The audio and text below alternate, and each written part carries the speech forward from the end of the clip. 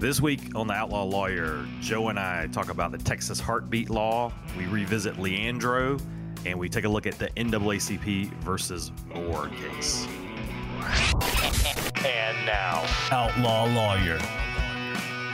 The Outlaw Lawyers on the air. Josh Whitaker and Joe Hamer, managing partners at Whitaker and Hamer Law Firm. 46 combined years experience between these two and offices practically everywhere. Raleigh, Garner, Clayton, Goldsboro, Fuquay-Varina, and soon to be in Gastonia. I'm Morgan Patrick, consumer advocate and big voice. We just talk and we have a lot of fun with the legal conversation. And if you've got any questions about what's going on with your legal situation, here we go. Here's the number, 800-659-1186. That's 800-659-1186. You can also send a question to the program, and we will use it in an upcoming episode. Questions at theoutlawlawyer.com. And please go visit the website, theoutlawlawyer.com. Well, fellas, we're about to get into this, so welcome in. It's been a couple of weeks. Hope everything's good. Morgan, we're doing good. We're happy to be here this morning. Joe, you doing well? Hey, Josh, I'm doing fantastic, and I'm so glad to be here, hearing your voices. So every time we sit down and talk for the show, it seems like you're coming off a late night. So you had a late night last night. I had a late night last night again. I was we've got the PNC tickets, and it's been both a blessing and a curse because I feel obligated to go to like everything. So sure. Even things that aren't really in my wheelhouse, and so we had the Michael Bublé last night. So when you say the PNC tickets, I say the Whitaker and Hamer suite at the PNC Arena. I think that sounds more formal. Well, they're that's cool too. We can go with that. But yeah, we had the Bublé last night. I tell you what, man. I'm not the biggest Bublé guy. It's not 100% in my wheelhouse. But I tell you what, that guy seems like a gentleman, man. Seems like a good guy. Seems like the type of guy that I would want to be my grandson if I had grandchildren. Yeah, I heard he's a good entertainer. So he's a guy, even if you're not a huge fan of his music, I think he kind of does some classics. But sounds like he's a pretty good entertainer. Keeps the crowd laughing, things like that. Friendly guy, man. Very friendly guy. Funny, personable. Did a lot of covers, which is I know like 2 songs maybe, which maybe that's all there is, 2 or 3 that really resonate. But yeah, man, entertaining dude, seemed very nice. Big hockey guy, played on the hockey aspect of PNC, talked a little bit of smack. But yeah, man, all in all, not the worst thing I've been to at PNC, not my favorite. Very older demographic there, an older crowd, but and not a lot of, it wasn't a very raucous crowd, I guess you could say. He did his best to get people into it and to get everybody moving, but again, a much older demographic there. Well, I mean, Bublé is a crooner, so it's almost like the '60s and the '70s when you had, the Sinatra types. I mean, he's got that crooner voice. He definitely does, man. And like I said, I hope my grandchildren one day are just like him. So while you were enjoying Bublé, I was watching Game 1 of the World Series. So that was a pretty good game, and we saw the Braves. I'm sure everybody in our pretty good game. I mean, a leadoff home run, first time ever. That was awesome. Me and the boys are pretty excited. That's I know everybody in our listening area is happy the Braves are in, so it's we're excited about the World Series. Well, that sounds cool, man. But did you see Michael Bublé live? So I think if you compare our nights, I think one of us is much more manly than the other. And so I'll let the listeners decide who's the manlier man between me and you based on our evening last night. I think my comfort level and my masculinity is demonstrated by the fact that I forego watching baseball and choose voluntarily to watch Michael Bublé sing and dance. And interact with the people, interact with the people of Raleigh. So I think you missed out in that because you can watch the game anytime. I can watch the game later. It's DVR'd. I can do that, but I can't see Michael Bublé live in person. Well, and it had been a couple of years because he had to reschedule. So he rescheduled 4 times, man. He canceled. He rescheduled, and I didn't realize that because again, not a huge fan. Didn't have tickets originally to any of the previous 3 scheduled performances. We got the PNC tickets.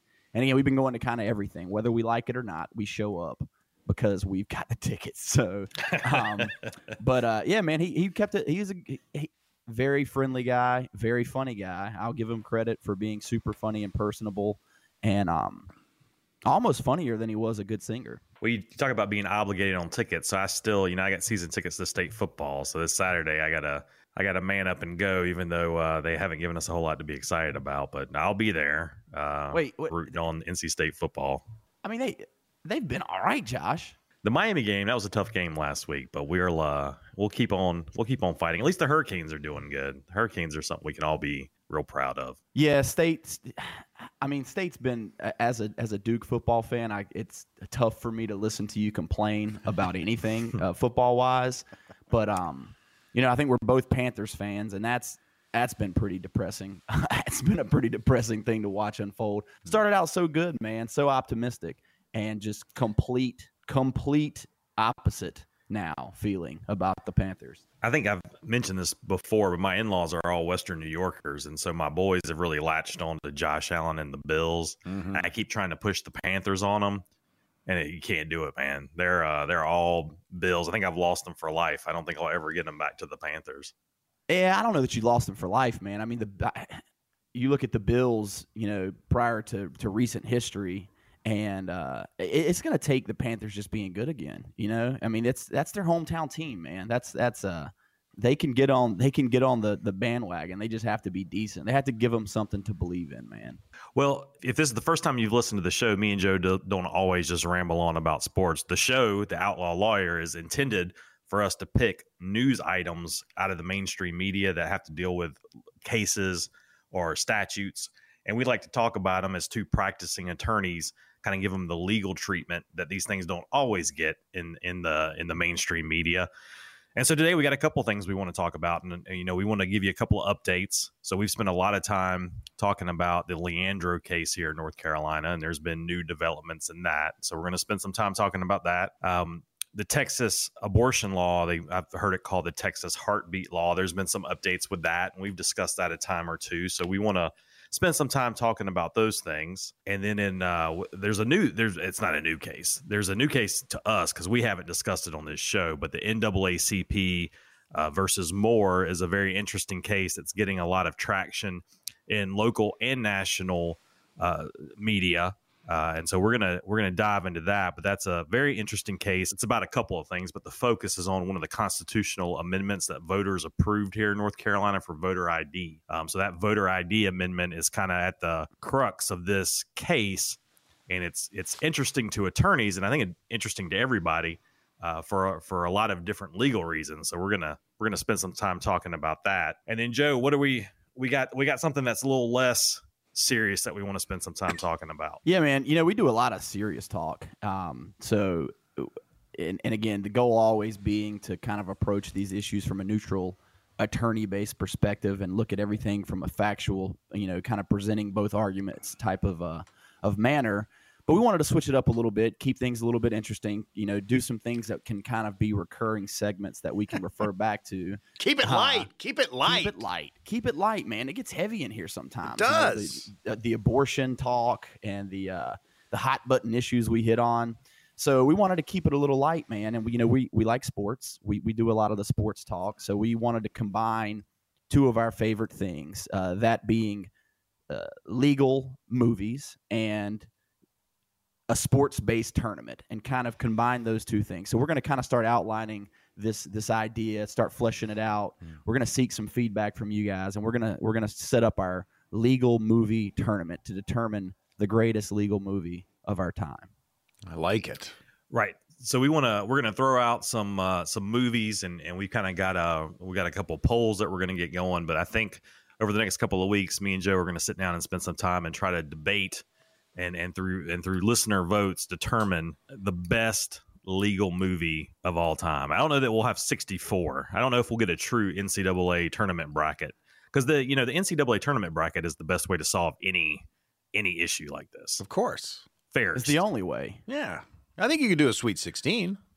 Easily. I think we could get we could 64. probably get We're just going to have to 16. get some deep cuts in there. Ooh, Some that- really deep cuts. Yeah, I mean, we 19. actually need people to have seen these movies. So, yeah, I think Sweet 16, maybe you bump it up to 32 if you run into that. But I think 32, you're going to be stretched. Yeah, I think 16 sounds like the magic number because we don't need any 1932 black and white before there was sound type movies in there. And what I think would be hilarious is to get your legal minds, the two of you, behind one of the pair, and you guys debate against each other the merits of your movie. I like that.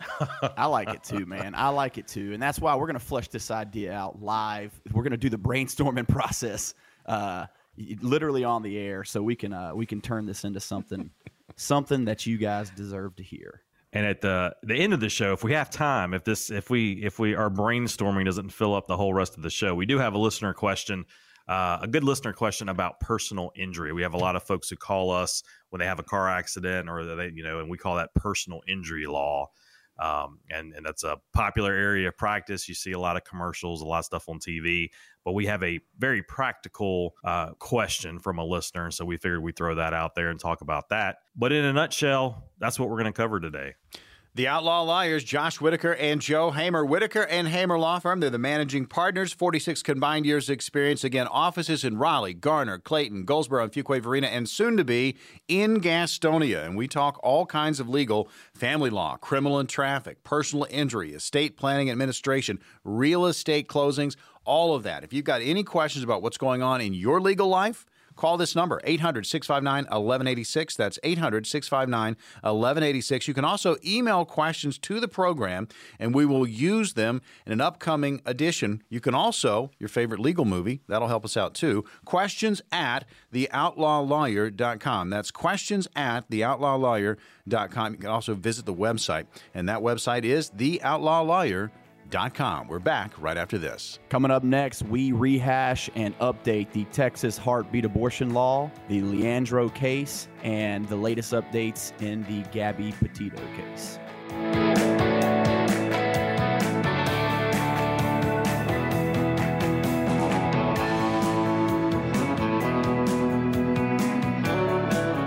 The Outlaw Lawyers, Josh Whitaker and Joe Hamer, managing partners, Whitaker and Hamer Law Firm, 46 combined years experience. And folks, they have offices in Raleigh, Garner, Clayton, Goldsboro, and Fuquay Varina, and soon to be in Gastonia. We talk legal each and every week. It's very serious stuff, but we also have a lot of fun with this. I'm Morgan Patrick, consumer advocate. And again, family law, criminal and traffic, personal injury, estate planning and administration, real estate closings. If it's legal, they're doing it in the offices of Whitaker and Hamer. Again, Raleigh, Garner, Clayton, Goldsboro, and Fuquay Varina, and soon to be in Gastonia. If you've got a legal situation or a question, get on the phone. 800-659-1186. That's 800-659-1186. That'll get you in touch with Whitaker and Hamer, and an attorney will return your phone call. So leave your name, number, and a little detail on what you've got a question about, and they will be back in touch. And you can also send questions to the program, questions at theoutlawlawyer.com, and please visit the website, theoutlawlawyer.com. You can find older shows in podcast form there for you, and just pick your subject matter and listen to your heart's content. Gentlemen, I know you've got updates for us. Yeah, Morgan. So we got a couple of cases that we've talked about on the show that have had developments over the past couple of weeks, and so we thought we'd bring everybody up to speed.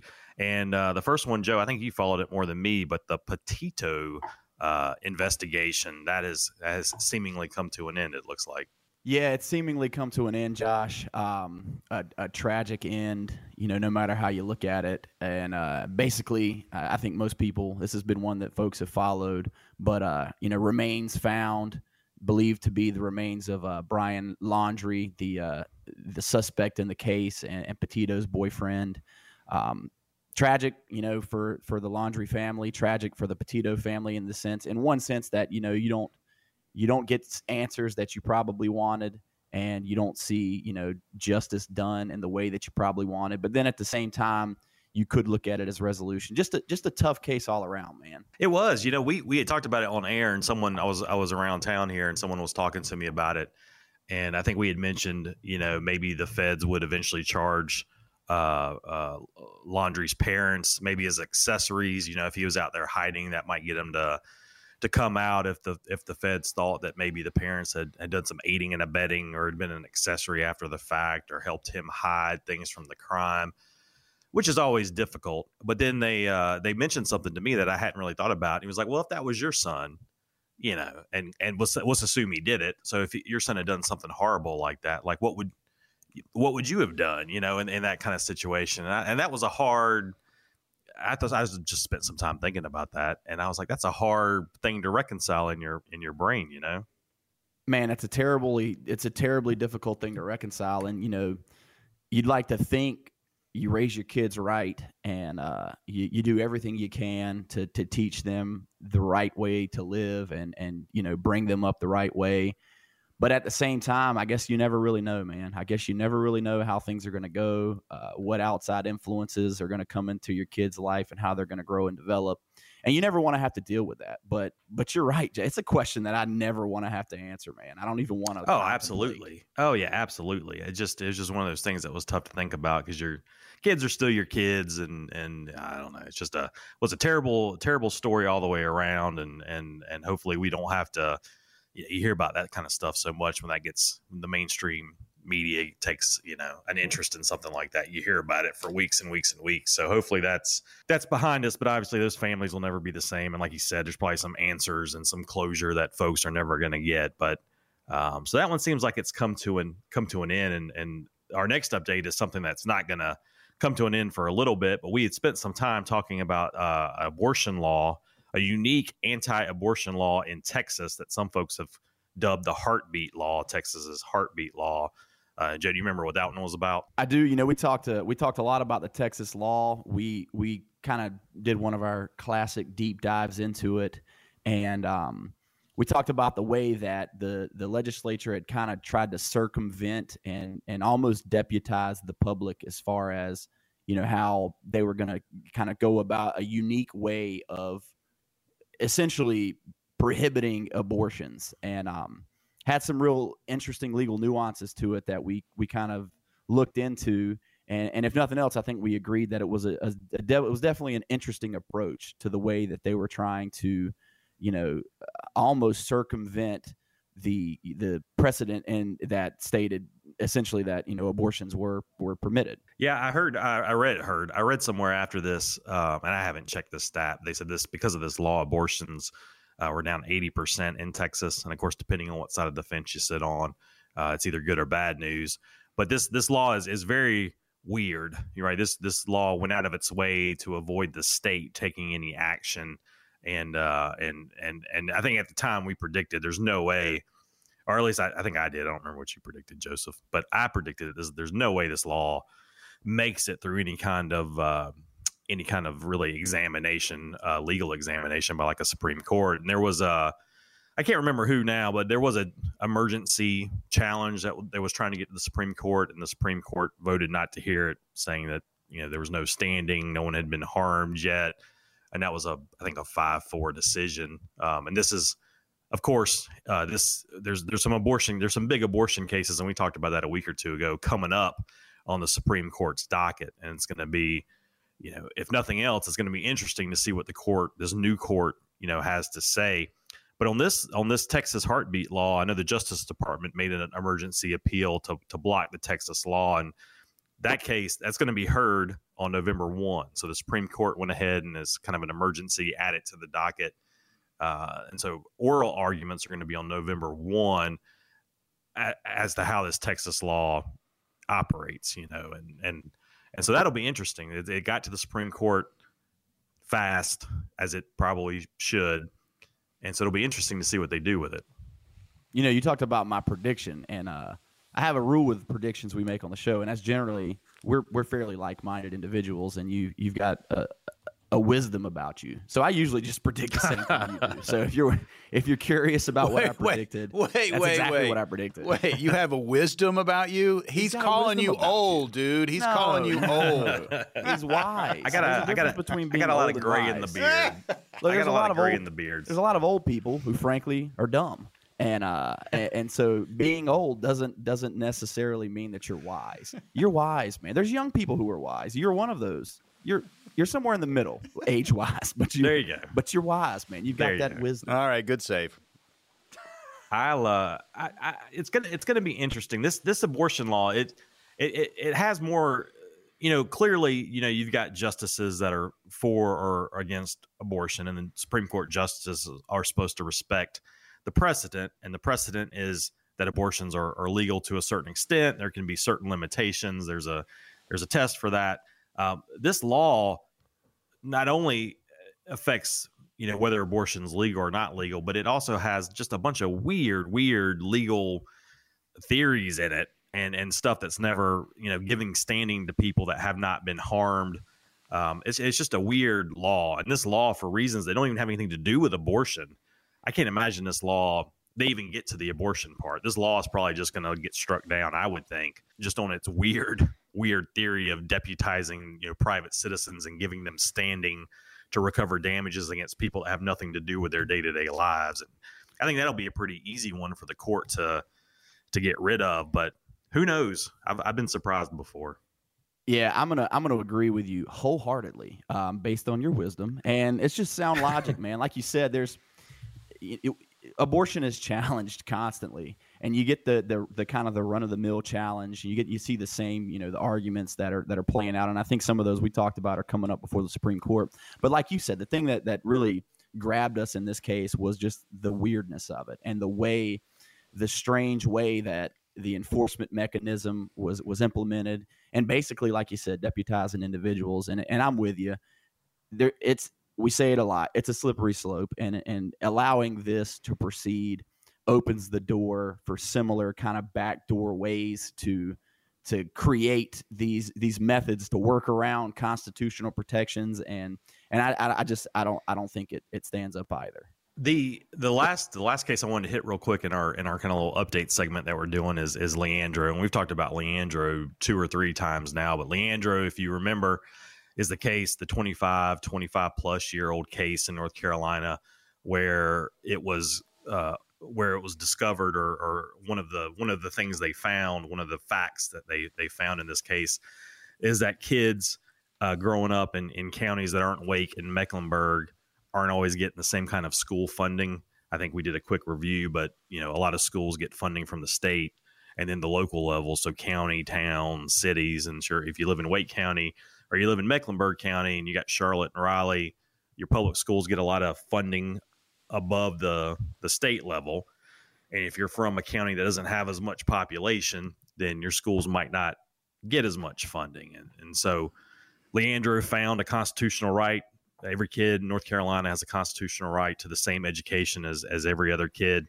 And Leandro, in the case, there's a Judge Lee who's presiding over the case has said we need, I can't remember the exact number, but it was like $1.7 billion in additional funding to these counties to make sure that they're getting the same level of education as other kids. And of course, we talked about how the court isn't really the one that makes the budget, right? That's reserved for the General Assembly in North Carolina, and the General Assembly kind of said, hey, we're not doing it. And it basically said in a nice way, we're not doing it, and you can't make us. And so just the past week or two, this bounced back to Judge Lee, and he said, well, the court has a way to do this. I think me and you talked about contempt, and we didn't really get to the correct term, but the judge has a weapon that it can use, a tool, and it's a writ of mandamus, which is a very it's awe-inspiring name there. Sounds like a really old school Lord of the Rings type weapon or something. But Joe, you know what the writ of mandamus is?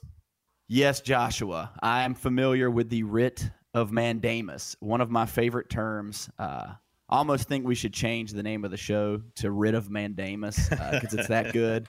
But basically, the writ of mandamus, like you said, it's a tool. It's basically an order from a court to an inferior government official that orders that government official to properly fulfill their official duties or to correct some abuse of discretion. I kind of feel like I'm back in 6th grade playing a little Dungeons and Dragons and got hit with the writ of mandamus. And but yeah, so the court has this tool. It doesn't get used often, but they have a tool where they can order under the penalty of contempt to do something, a government official. And the examples that I saw, there was a similar case I think out of Kansas, and they fined officials every day for not complying, and the fines got pretty big. And then there was another state where they shut down all the schools until this was done. That was what the court kind of crafted an order and was like, well, if these kids can't get the same education as the other kids, then we're going to shut down all the schools until, it gets funded. And Judge Lee has said he doesn't want to do either one of those things if he doesn't have to. All the parties are talking. But this will be a really interesting showdown at some point because both these sides are determined not to find level playing ground. So anyway, we'll talk about that one again because something's going to happen. I think the deadline was November 1 on that too. So got a lot of stuff happening in November. The Outlaw Lawyers, Josh Whitaker and Joe Hamer. Whitaker and Hamer Law Firm, they are the managing partners, 46 combined years experience. And again, offices in Raleigh, Garner, Clayton, Goldsboro, and Fuquay-Varina, and now in Gastonia. If you've got a legal question of your own, if it deals with family law, criminal and traffic, personal injury, estate planning and administration, real estate closing, if you've got any questions, you can call the firm. 800-659-1186. That's 800-659-1186. And an attorney will be in touch with you. Leave your name, number, and a brief message. Also, if you've got a question for the show that you'd like for us to answer in coming weeks, well, you can email us, questions@theoutlawlawyer.com. That's questions@theoutlawlawyer.com. And go to the website, theoutlawlawyer.com. We're back right after this. Up next on The Outlaw Lawyer, we talk about NAACP v. Moore.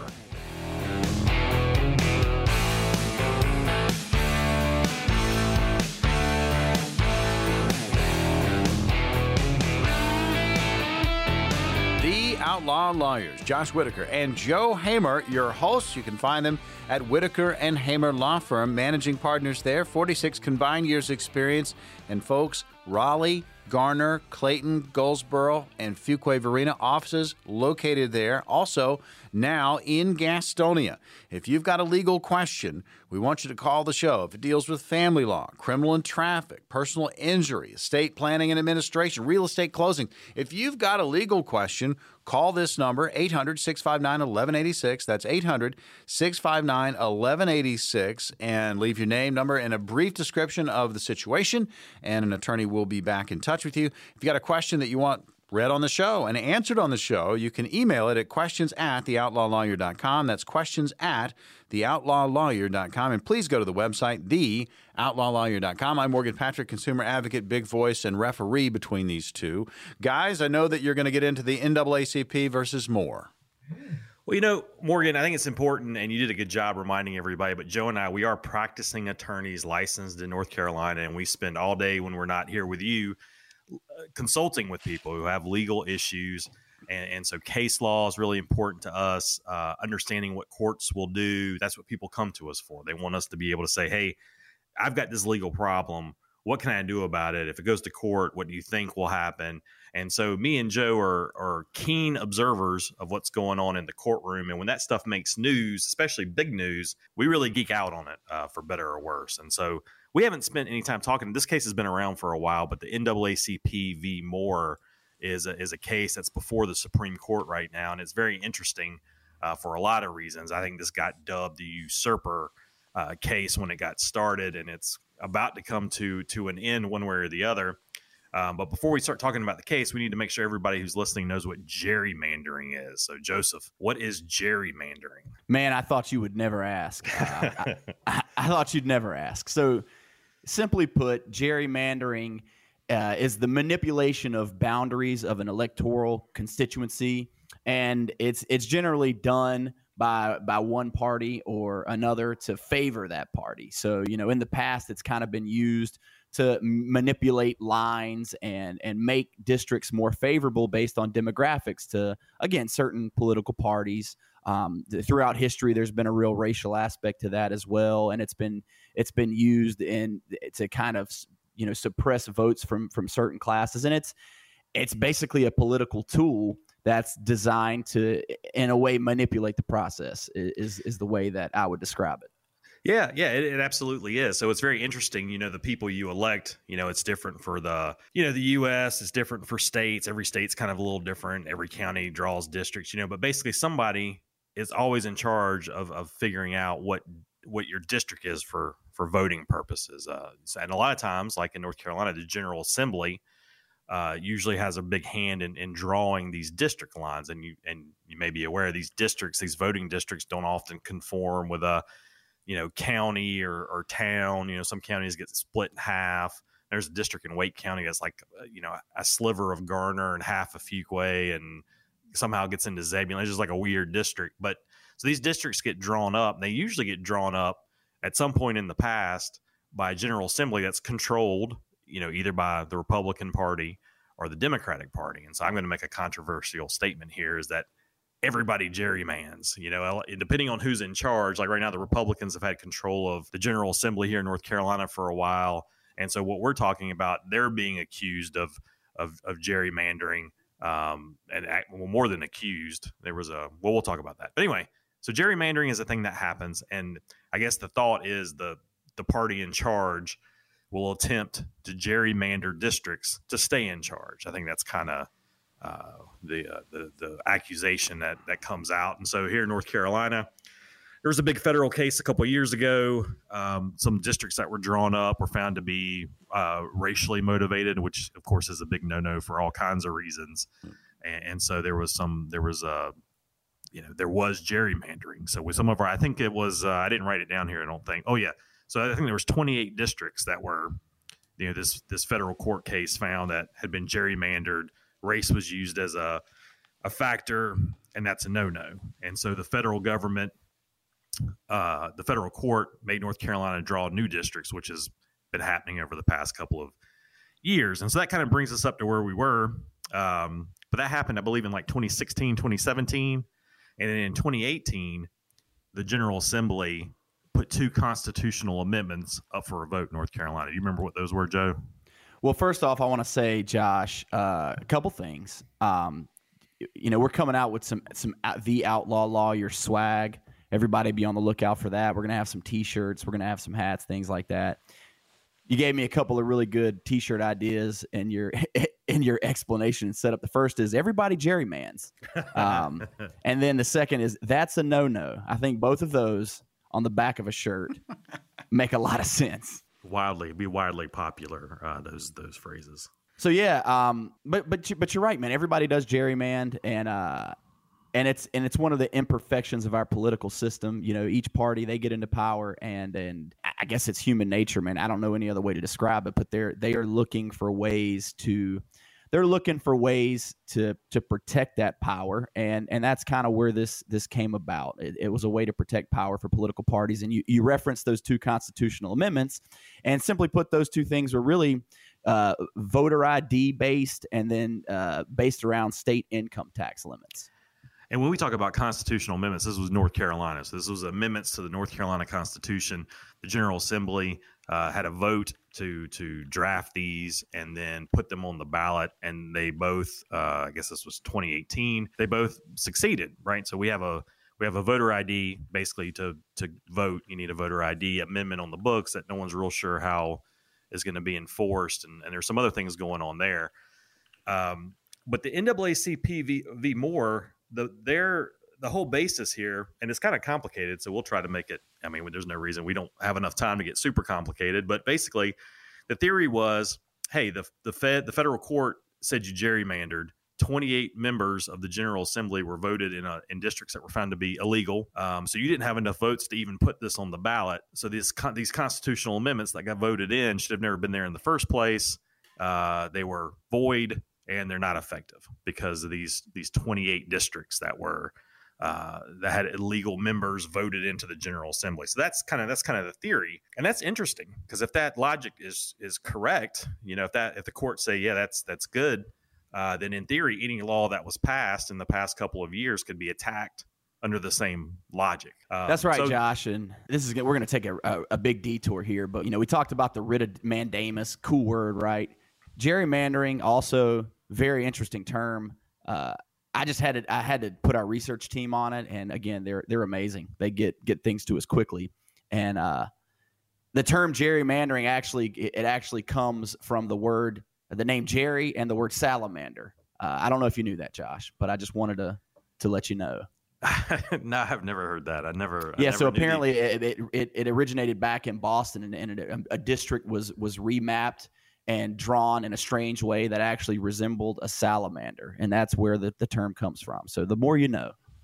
Yeah, that's interesting. You figure a word like that's got to have a good backstory. But back to the case at hand, and we don't have a lot of time to spend on this, but the first court level, the Superior Court, agreed with the plaintiffs that yes, these amendments should have never made it to the ballot, void, and basically we're going to say they don't exist. They're not amendments. Went to the Court of Appeals. The Court of Appeals had a couple of things to say about this. The plaintiffs don't have standing.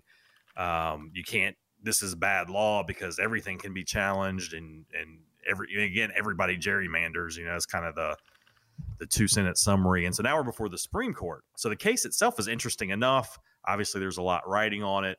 A lot of people in politics are paying attention to it. So now it's before the North Carolina Supreme Court. And we've got 2 justices on the Supreme Court who were, in theory, were in the General Assembly or somehow related to the process when these things got voted on, and may have even been parties to this lawsuit at different times. And so now the big question is, should these justices recuse themselves from this very important case? And Joe, for everybody, I think most everybody probably knows, but what does that mean when a judge or a justice recuses themselves? Yeah, it's interesting. Whenever you have a judge that has some kind of interest that would create any kind of a conflict in a situation where they're going to be voting on something, generally you would see that judge recuse themselves and kind of take themselves out of the process, because you're supposed to be judging based on the merit, based on the law, and you don't want any kind of bias to interfere with that. And there are certain situations where a judge may have a personal relationship with an individual, or could be some other factor that would potentially insert some bias into that decision-making process. And you see, either they will voluntarily recuse themselves, or there'll be some kind of a motion made to have them recused. And it's interesting in this case because you've got attorneys for the plaintiffs that have actually, moved to have a couple of the justices removed and recused in this case because of the fact that, like you said, they were in some way involved in voting on the original legislation. And Joe, there's another level to this too. So, and I don't like politics. I don't like Democrat versus Republican. I think we all should be looking at things just from our own common sense perspective and not along party lines. Unfortunately, judges belong to political parties. Judge elections have become political, which I think is bad for a lot of reasons that we won't get into here. But the court is split between Democrats and Republicans, and the 2 judges that are being asked to recuse themselves happen to be Republican. And if you look down the party lines, if they recuse themselves, then this case will probably go to the plaintiff. If they don't, then it's kind of 50-50. But you never know what a justice is going to do. Justices don't necessarily follow, decide things on political party lines. They take everything into consideration. But it's just an interesting case all the way around, and it's something we'll be watching, and you'll certainly see it on the news. The voter ID aspect of it actually is just a really small piece of it. The legal process behind it, to me, is much more interesting than whether the voter ID amendment stands or is voided out. But anyway, it's an interesting case. The Outlaw Lawyers, Josh Whitaker and Joe Hamer, practicing attorneys here in North Carolina, also managing partners at Whitaker and Hamer Law Firm. 46 combined years experience in offices, Raleigh, Garner, Clayton, Goldsboro, Fuquay Varina, and Gastonia. If you've got a legal question, 800-659-1186. That's 800-659-1186. You can also email your question to the show, and we'll use it in an upcoming episode, questions@theoutlawlawyer.com. And please visit the website, theoutlawlawyer.com. And as you just heard, there's going to be some merchandise available. I love it. Merch. The Outlaw Lawyers. We're back right after this. Coming up next on The Outlaw Lawyer, we will begin to brainstorm and outline our tournament of the greatest legal movies of all time.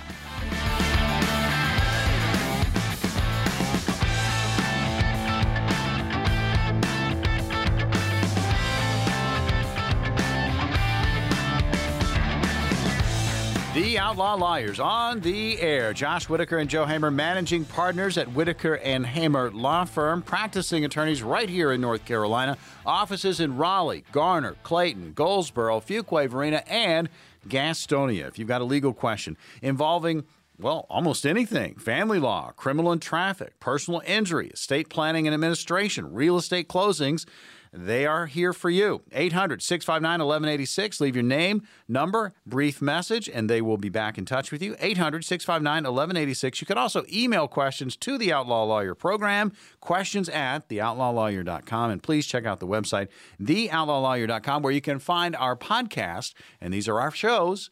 And you can just click on the subject matter, have some fun with that. Well, guys, now we're getting into the really hardcore stuff, where it's the legal movies. And this opens up a huge can of whatever, because there are so many, but we've got to limit the number, I believe.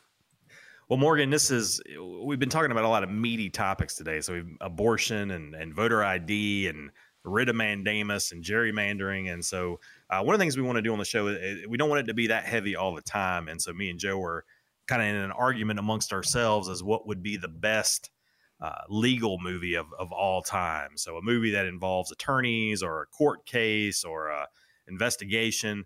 We're going to be very broad, but I think what we want to do, I don't think we can do 64. I think we want to have a 16 movie tournament. So a Sweet 16 to crown the best legal movie of all time. Man, we talk a lot about how the fact that the law permeates everything. So I don't think we can be too broad, because we could basically just turn this into a best movie ever tournament if we get too broad with it. And I think that's part of what we're doing, man. We're fleshing this idea out, because you got so many movies, man. You have so many legal movies, some good, some bad, some so bad that they're good. Depending on what your interest is. But I think 16 is a good number. You know, the committee can meet and discuss next year expanding the tournament if we need to, depending on if any contenders get left out. But I'm with you, man. I think 16 is where we start, and I think that gets us a lot of meaty entries in there. And guys, I just want to throw this in. You can have listeners; they can contribute. Maybe set a date on when you want to start. And when you can unveil the 16, and you can have some fun with those discussions, and then you can do the pairings, bring that back another week, and then you can talk about the matchups, and then you can go into those matchups, each and every one, and just have some fun with it. Yeah, Morgan, I like the sound of that. I think we kind of put the next 2 weeks. So 2 weeks from now, we'll kind of try to set our field, and then we'll have a matchup each week. And kind of go from there, and we'll put a poll up on the Facebook page and the website. We'll try to get some listener input. I'm looking right now. I had printed up the American Bar Association actually has the 25 greatest legal movies. They already have their list, and so I'm kind of perusing this list because one of my all-time favorites was To Kill a Mockingbird, which I think a lot of lawyers like that movie, but that's their number one, To Kill a Mockingbird. But I'm kind of just perusing. A lot of these movies are older. We need some new movies. We can't trust their list, Josh. No. I don't think we can. I think we can't trust that list because, like you said, it's older. Make your own list. And what we need from you, Josh, because our loyal listeners of the show, the people who have really listened to every episode and have been with us from the start. First of all, we love you all. Second of all, they may remember that you've seen like 3 movies in your entire life, so that's going to be a problem. What you need to do is when we finish this show, you just need to go and binge watch every legal movie that we can possibly find. Oh my, I just noticed that one particular list I'm looking at has Animal House listed as a legal movie. Oh, how did they pull that off? I don't know. There is the student court, remember? Oh, I think that's too loose. I think that's too... I'm that familiar would with qualify Animal the House. movie I've seen that Old about School as well. Oh, yeah. Oh, my goodness. Absolutely. So this list I'm looking at is a miracle. They're all black and white, though. It's like Miracle on 34th Street, Young Mr. Lincoln from 1939. I guess that's a movie. Okay. It's because the people who made those lists are dead of old age, Josh.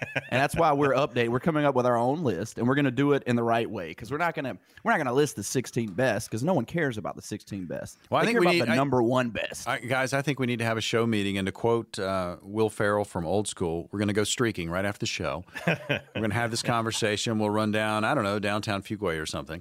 No, I'm kidding.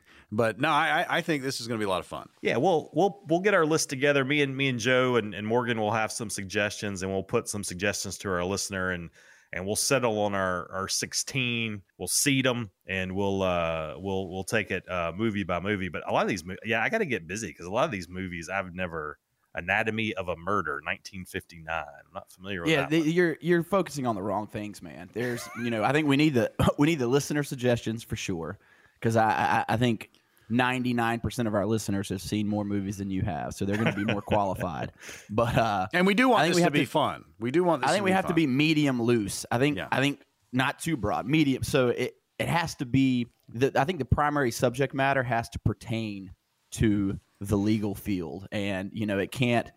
It has to have some strong legal tie, and we can't just go with a student counsel process. It needs to be legally based. And look, if Animal House gets in, that's the best legal movie of all time. I've never thought about it in that way, but that's a clear cut, no contest winner if that makes it in. I'm sure that's required viewing at most of the elite law schools in the country. Well, Morgan, we're looking forward to this. I think this will be a lot of fun, and like I said, we'll go and get something up on social media and the website, and then if our listeners want to shoot an email or give us a call with their suggestions, and we'll talk about it. We'll get to our 16, and then we'll have some fun with it. All right. Well, we've got a wrap-up segment coming up here on the Outlaw Lawyers. And remember, you can call 800-659-1186. That's 800-659-1186. That'll get you in touch with Josh Whitaker and Joe Hamer. Whitaker and Hamer Law Firm, the managing partners there. Offices in Raleigh, Garner, Clayton, Goldsboro, Fuquay, and Gastonia.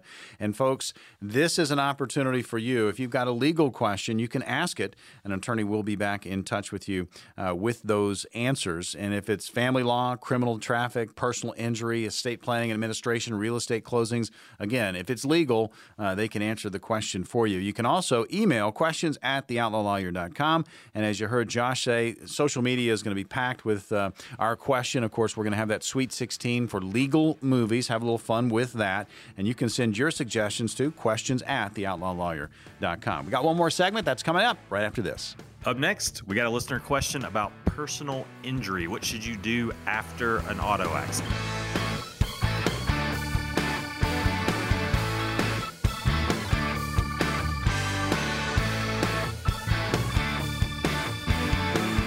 The Outlaw Lawyers on the air. Josh Whitaker and Joe Hamer, managing partners at Whitaker and Hamer Law Firm. 46 combined years experience. Again, offices in Raleigh, Garner, Clayton, Goldsboro, Fuquay, Varina, and now in Gastonia. And they are practicing attorneys here in North Carolina and covering family law, criminal and traffic, personal injury, estate planning and administration, real estate closings. Folks, if it's legal, they can answer your questions. We'll throw this number out. If you have one, you can certainly leave a message and your contact information, and an attorney with Whitaker and Hamer Law Firm will be in touch. That's 800-659-1186, 800-659-1186, and you can email questions to the program, questions@theoutlawlawyer.com. Gentlemen, we have one final segment, and I believe you have a listener question. We do, Morgan.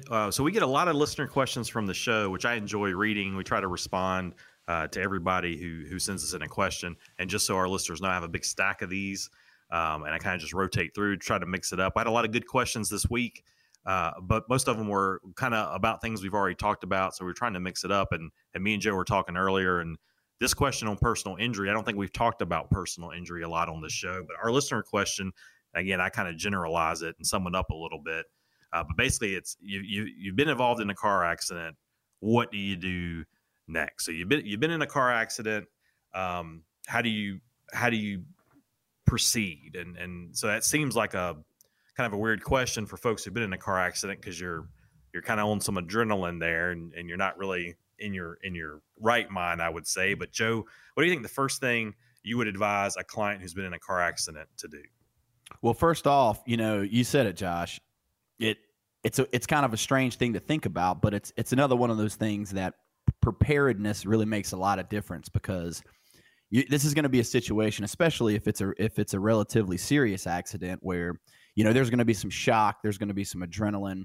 You may not be thinking as clearly as you would normally. So the more that you can have this burned into your subconscious and kind of understand what the process should be, the more you can recall that, and the better off you're going to be in the long run. So I think, answering your question, Josh, the very first thing you should do is you should call 911 for assistance immediately. I think that's step one.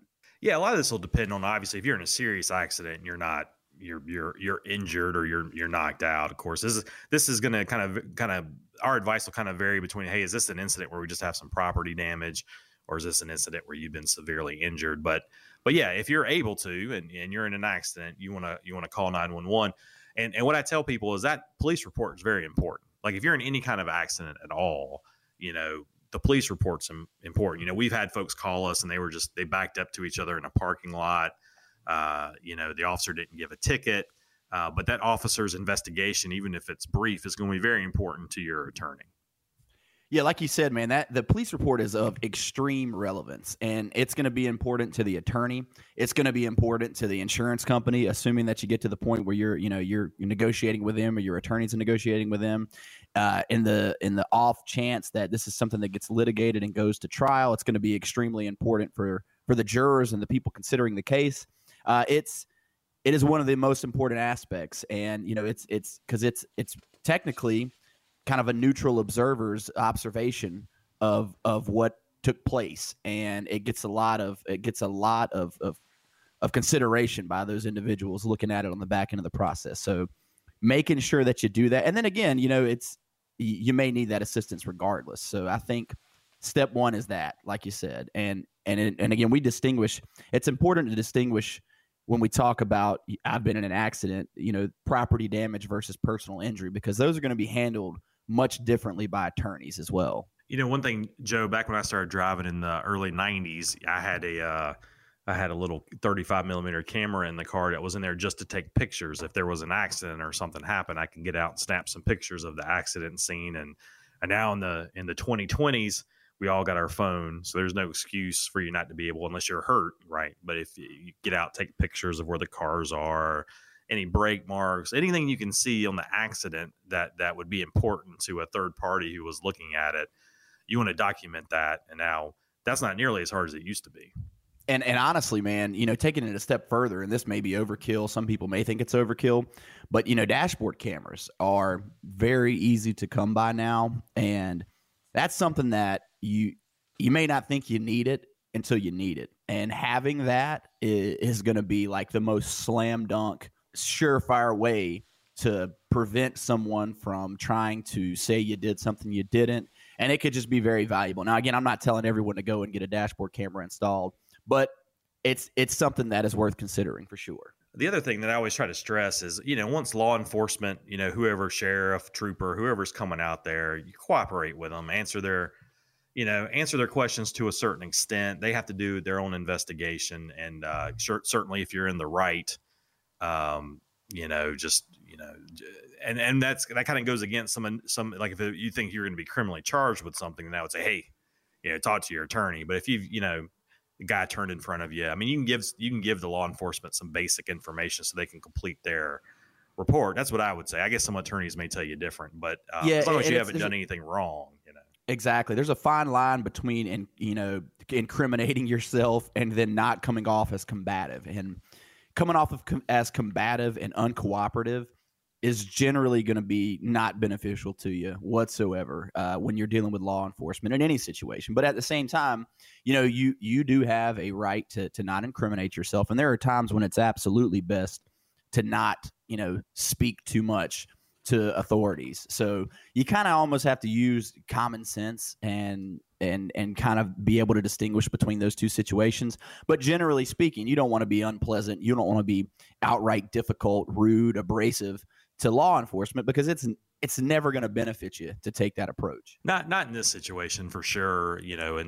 and the officer, when they get on the scene, of course, they're going to want to know if it may be obvious you need medical treatment. It may not be, but certainly, they'll always get the EMS out there if they think you need it or you request it. But, if you need medical treatment, get it, you're going to go ahead and want to contact your insurance company, which is a lot easier now. Most of these insurance companies have apps and things like that. But yeah, it's kind of a common sense thing. But definitely record and preserve as much as you can. I tell you guys, that's great information. So many of us are in these fender benders, and just have that kind of step through process where you can make sure you do it all. Call 911, obviously, secure the scene if it's a serious accident, exchange information, document the details, cooperate with law enforcement, seek medical treatment if needed. Contact that insurance company, and of course, talk to an attorney if needed. Again, great checklist. We are wrapping up the program, guys. Another great show. Looking forward to next week. The Outlaw Lawyers, Josh Whitaker and Joe Hamer, Whitaker and Hamer Law Firm, the managing partners there. Offices in Raleigh, Garner, Clayton, Goldsboro, Fuquay, Varina, and Gastonia. 46 combined years experience. If you've got a legal question, call this number, 800-659-1186, 800-659-1186. You can also email questions to the program, questions@theoutlawlawyer.com, and check out the website, theoutlawlawyer.com. We'll see you next week.